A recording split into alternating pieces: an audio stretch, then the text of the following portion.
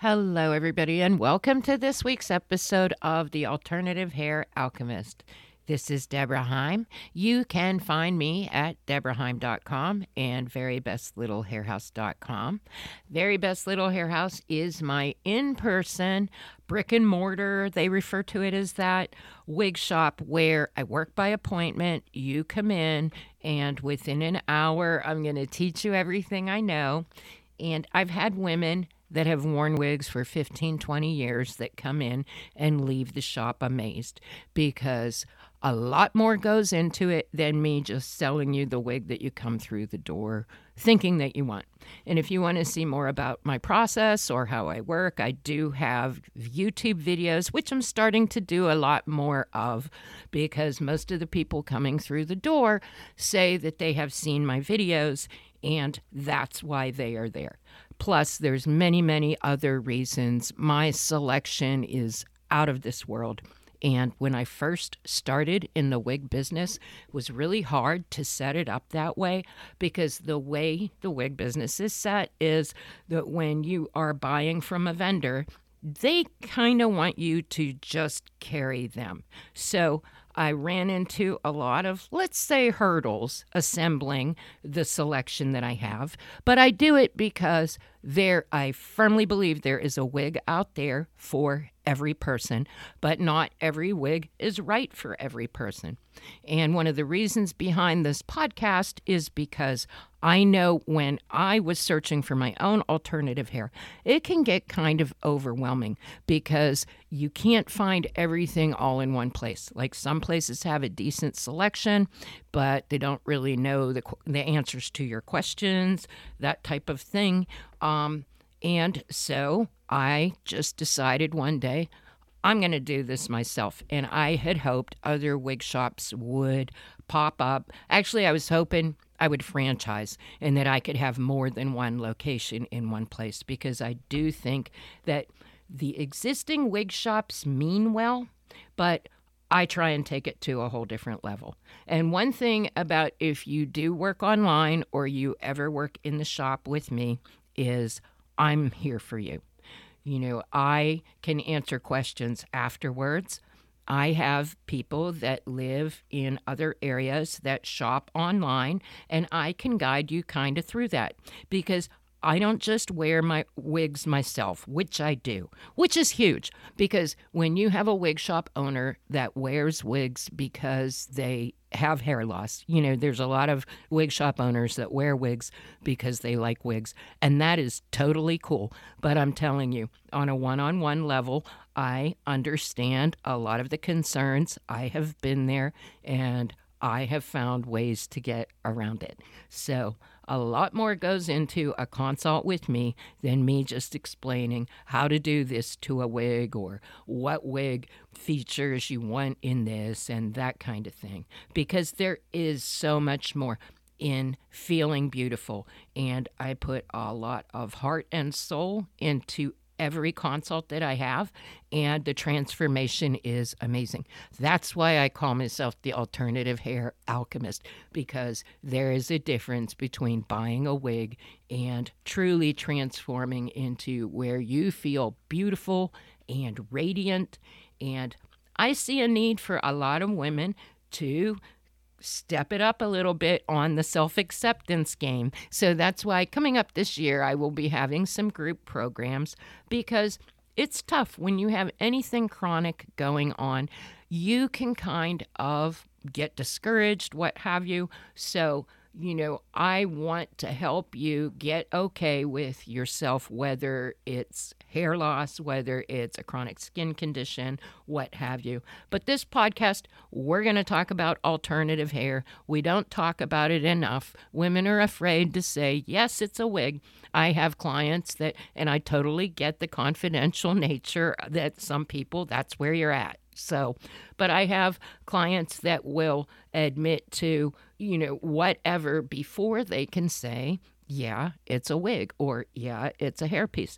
And that is totally fine where you're at. But I am here to tell you that you can get past that. And once you do, once you get to the acceptance and the knowing that you are perfect even in your imperfection, then it's just like you break free. It is a great feeling.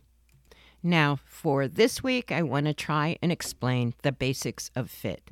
And it's going to be a little bit of a challenge because this really is something that is best done in person. But let me see if I can help you out here. First of all, with your measurements are just a guideline. And I'll tell you why. Because you can measure a certain way, but the slope of your head, especially in the back, will affect the way a wig fits you. Now, add into the equation that there are tons of average size wigs out there, and the averages all vary from brand to brand. But if you get into the territory that you really need a petite or really need a large, you get into limited styles, and you want to try and avoid that if at all possible. And I can tell you, in the 5 years that people have come to my shop, the people needing a true petite really have been few and far in between. But I'll tell you, it takes quite a bit of trying on to find what's going to work for you. That's why it can get overwhelming when you are only able to try one wig at a time if you're, shopping online, or sometimes when you go to a shop, I think the maximum, if they still let you try them on, is 3. Here's a surprising fact. In my shop, people coming through the door try 15 to 30. That's right. So when you are having a little bit of a challenge trying to find that certain wig, keep in mind that if you were to have a consult with me, I can probably fast forward you through a lot of the trial and error. But basically, when you put a wig on, it should feel like a part of you. Now, the ear tabs are meant to hit right in front of your ears. Your ears should fit outside. The curve of the wig around your ear shouldn't be on top of your ear. I know that sounds like, well, of course I know that, but I can't tell you how many women have come into my shop. They will have a wig band on and a wig cap, which, do not get me wrong, sometimes that is exactly what you will need to make the wig work for you.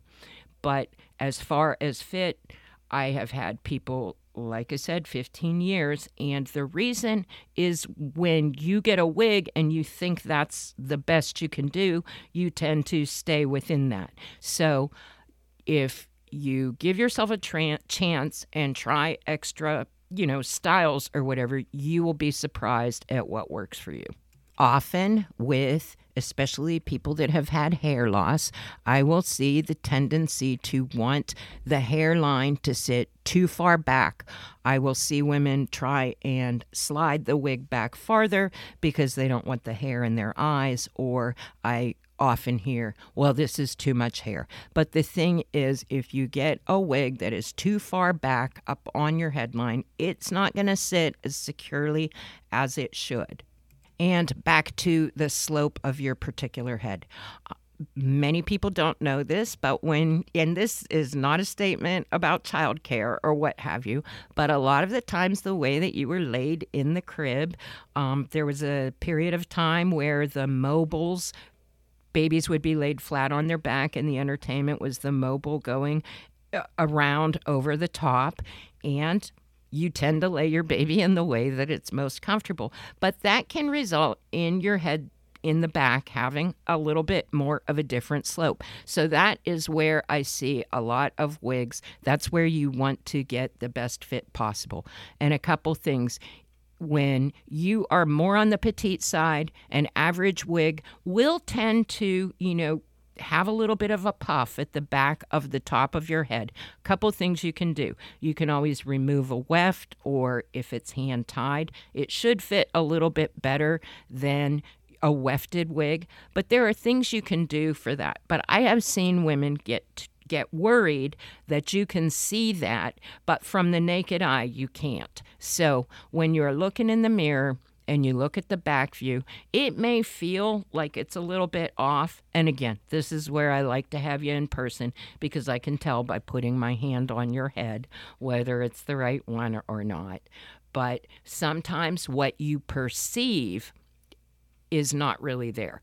I have women, a lot of times the wig will fit perfectly and they will be saying, but it's sliding up in the back. And we check that thoroughly. But sometimes the sensation on your head will make it feel that way. But again, it's simply not the case. There are a couple of things that can add you that extra assurance that the wig is not going to come off of your head. My favorite, talked about it before, is Walker Blue mini tab tapes. I put one piece in the center of my forehead, and that stuff is, trust me, it will hold your wig on. I have been on a motorcycle and it doesn't go anywhere. There are a lot of things like the Got2b gel and Stay sprays, whatever works for you. There are options out there, but I'm a firm believer in less is more. A lot of times what I found when using the types of products to make sure that something stays on your head kind of gunked up my wig, so I'm very particular about that. So if you haven't tried the Walker wig tape, I thoroughly recommend it. I have a video on it on the YouTube channel. It can be found easily on Amazon. And you do have to be careful because nowadays, whether it's online or on Amazon, whatever, when you put something in to do a search, those results may not come up first. That's the beauty of paid advertising. So sometimes when you put in Walker wig tape, Walker is going to be the 10th or 15th thing down. But if you need any directions to that or a link, I do have one in my group on Facebook, Wise Wig Advice and Support Group.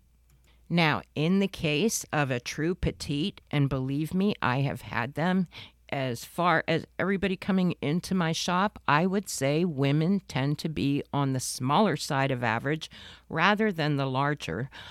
If you are truly a petite, that is where fit is the most important thing, because when you have a wig that's too big for your head, all of a sudden you really are fighting the battle of too much hair. So if that is something that you're running into, again, a consult with me, I can help you figure that out. But do keep in mind that if you really are truly petite, and I'm talking about 20 and a half to 21 inches, sometimes the best solution truly is a petite. And the other thing I feel like I should put in here is that a lot of women coming through the door, as soon as I go to measure their head, they're like, oh, I know I have a big head.